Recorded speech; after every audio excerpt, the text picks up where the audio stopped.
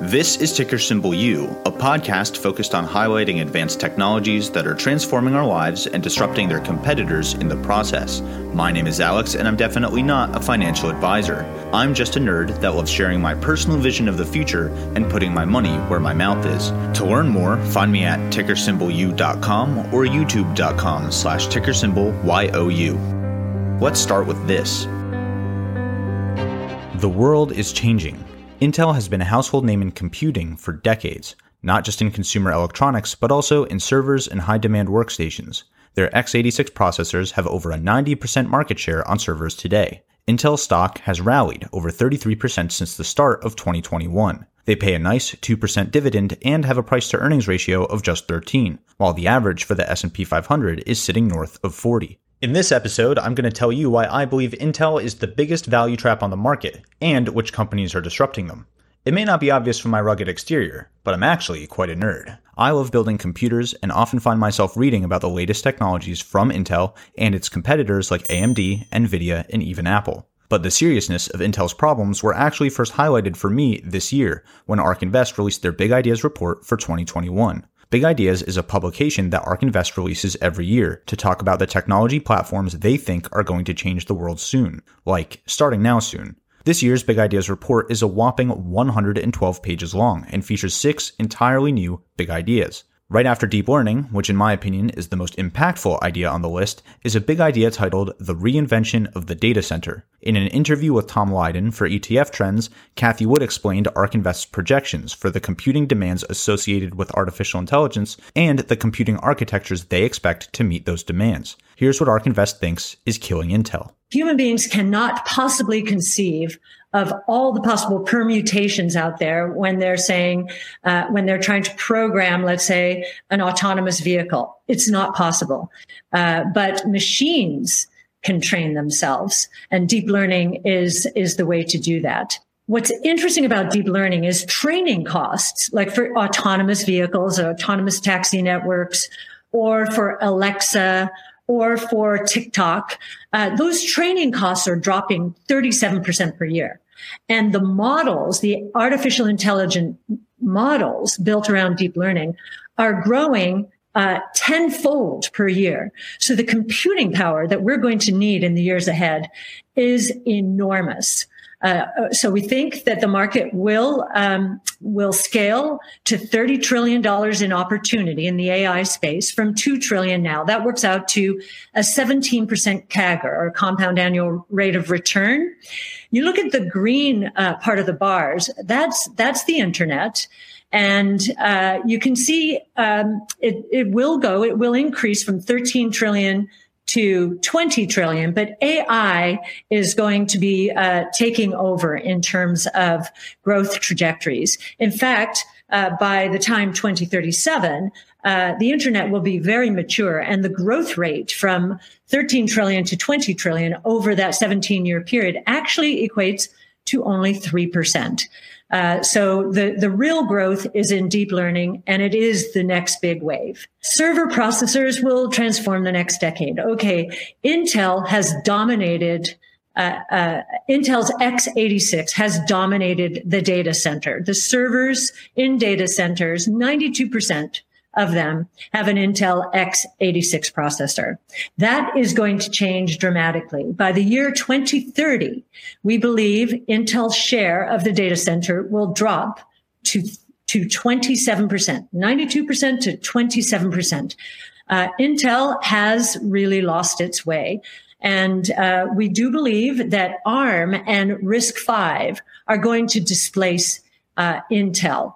They together will grow at a 45% annualized rate over the next 10 years. After doing my own digging, I think this big idea should really have been called Architecting Intel's Downfall. Your time is valuable, so I'll keep this short and sweet. Here's what I think really matters to us as investors. x86, ARM, and RISC-V are processing architectures. Each architecture has its own assembly language, so switching between x86 and ARM isn't exactly easy. That means companies like Apple and Microsoft, which run many gigantic data centers and make tons of consumer electronics, really want to pick one processing architecture and stick to it. x86 is Intel's processing architecture, and Intel's genius move in the 90s was to leverage the technology and scale of the quickly growing PC market, just like Tesla's battery form factor leverages the quickly scaling consumer battery market. Intel's x86 chips have over a 90% market share in data centers today, but the PC market is no longer growing quickly, while the mobile device market is. Here's how the chips inside them are different. x86 is a CISC architecture, CISC, which stands for Complex Instruction Set Computing. It executes larger and more complex sets of instructions at a given time. This has two primary benefits, both of which are going away. The first benefit is that the processor does more work, which means the computer tends to need less RAM. Back when RAM was expensive, this was a very big deal. Today, not so much. And two, there are less lines of code overall, which is great for human programmers, but doesn't matter much for deep learning or other applications where the machines are writing the code instead of people. The trade-off for these benefits is that each line of machine code in complex instruction set computing is harder to execute, so the hardware tends to be more specialized. When I say harder, I specifically mean it takes more CPU cycles to execute an instruction, which means it takes more power, which also means more heat. As investors, we care about this a lot because power is expensive and heat requires cooling, which, you guessed it, also requires more power. The ARM and RISC-V instruction set architectures are, well, RISC-based. RISC, R-I-S-C, stands for Reduced Instruction Set Computing. RISC processing architectures are designed with mobile in mind, and they're scaling with the mobile device market today, just like CISC grew alongside PC technologies 2 decades ago. Basically, RISC breaks code down into much smaller chunks and execute one small chunk per cycle, so each chunk isn't as hard for a processor to execute, but there are many more lines of code to do a task. This trade-off isn't always one-to-one though, and RISC-based architectures like ARM and RISC-V tend to use less power overall and generate less heat overall, which is why they're the architectures found in small, light, mobile devices. The other big difference between x86, ARM, and RISC-V is that x86 doesn't support custom extensions, which means it can't be tailored for specific applications like video and audio compression, cybersecurity, cryptography, and, you guessed it, deep learning. Remember when I said big companies like Apple and Microsoft want to pick a processing architecture and stick to it? Well, picking the one that's lower power and more flexible seems like a no-brainer. In fact, that's exactly what's starting to happen. Last year, Apple, ticker symbol AAPL, announced their transition away from Intel's x86 chips to their own custom silicon M1 chips, which are ARM-based. This huge transition from Intel's chips is already taking place. It started in the summer of 2020 and should wrap up completely in the middle of 2022. This all started with Intel disappointing its customers and shareholders for the last 5 years by promising to deliver their 10-nanometer chips in 2015. Those chips still aren't out yet. For reference, we've been waiting just as long for the next Game of Thrones book. Not delivering on your promises has big consequences. Remember, everything really boils down to managing power and heat. The reason the 2016 MacBook Pro had so many major processing and overheating issues is because they were designed for Intel's new chip that never came. The Intel chip that went into them instead had to get throttled way down and caused a lot of performance issues accordingly. Nobody likes poor performance. Apple's newer custom M1 chips, like the ones that are in the recent MacBook Pros, the MacBook Airs, and the new iMac, are giving them huge reductions in power draw for the same amount of performance, which means they can offer better specs in the same size machine or keep making their machines lighter and smaller without sacrificing performance. Let me be perfectly clear about what I'm saying here. Apple is a huge trendsetter in computing. Apple stopped using Intel's chips, said they could do better themselves, and now have been releasing product after product that proves it. What did Intel do about it? Intel's lead chip architect, Jim Keller, stepped down right when Apple announced their transition, and earlier this year, Intel's CEO, Bob Swan, stepped down as well. What did Intel not do about it? They didn't change their product roadmap to keep up with the demands for ARM processing chips.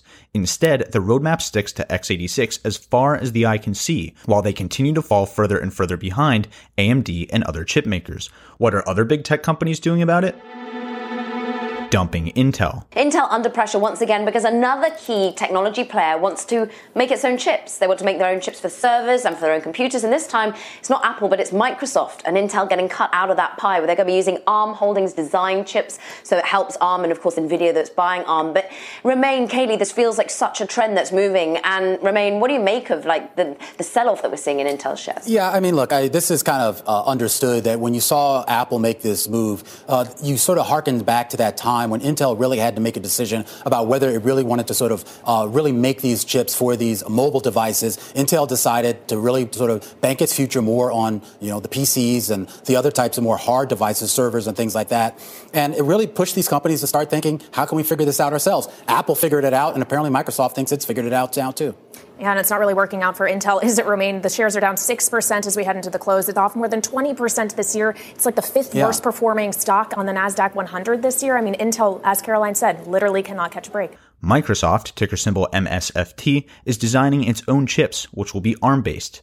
NVIDIA, ticker symbol NVDA, just had their latest GPU Technology Conference, or GTC, where they announced a few major products for data centers and consumers, none of which are using Intel's x86 chips. NVIDIA's Bluefield Accelerated Data Processing Units, or DPUs, have been running ARM processors for years. Their SuperPods, which is their commercially available supercomputers specifically designed for AI, will be using ARM-based chips in the future, and their DGX Station, which is their server solution for data centers, runs x86 processors, except they're made by AMD. And of course, that leads us to AMD themselves, who has been eating Intel's lunch in the x86 market for the last few years and is already moving to ARM-based architectures. I think there's a big disconnect between what's going on at Intel and their stock price. If we look at the year-to-date chart of Intel stock, ticker symbol INTC, we can see it's valued north of $250 billion at some pretty low multiples compared to its peers.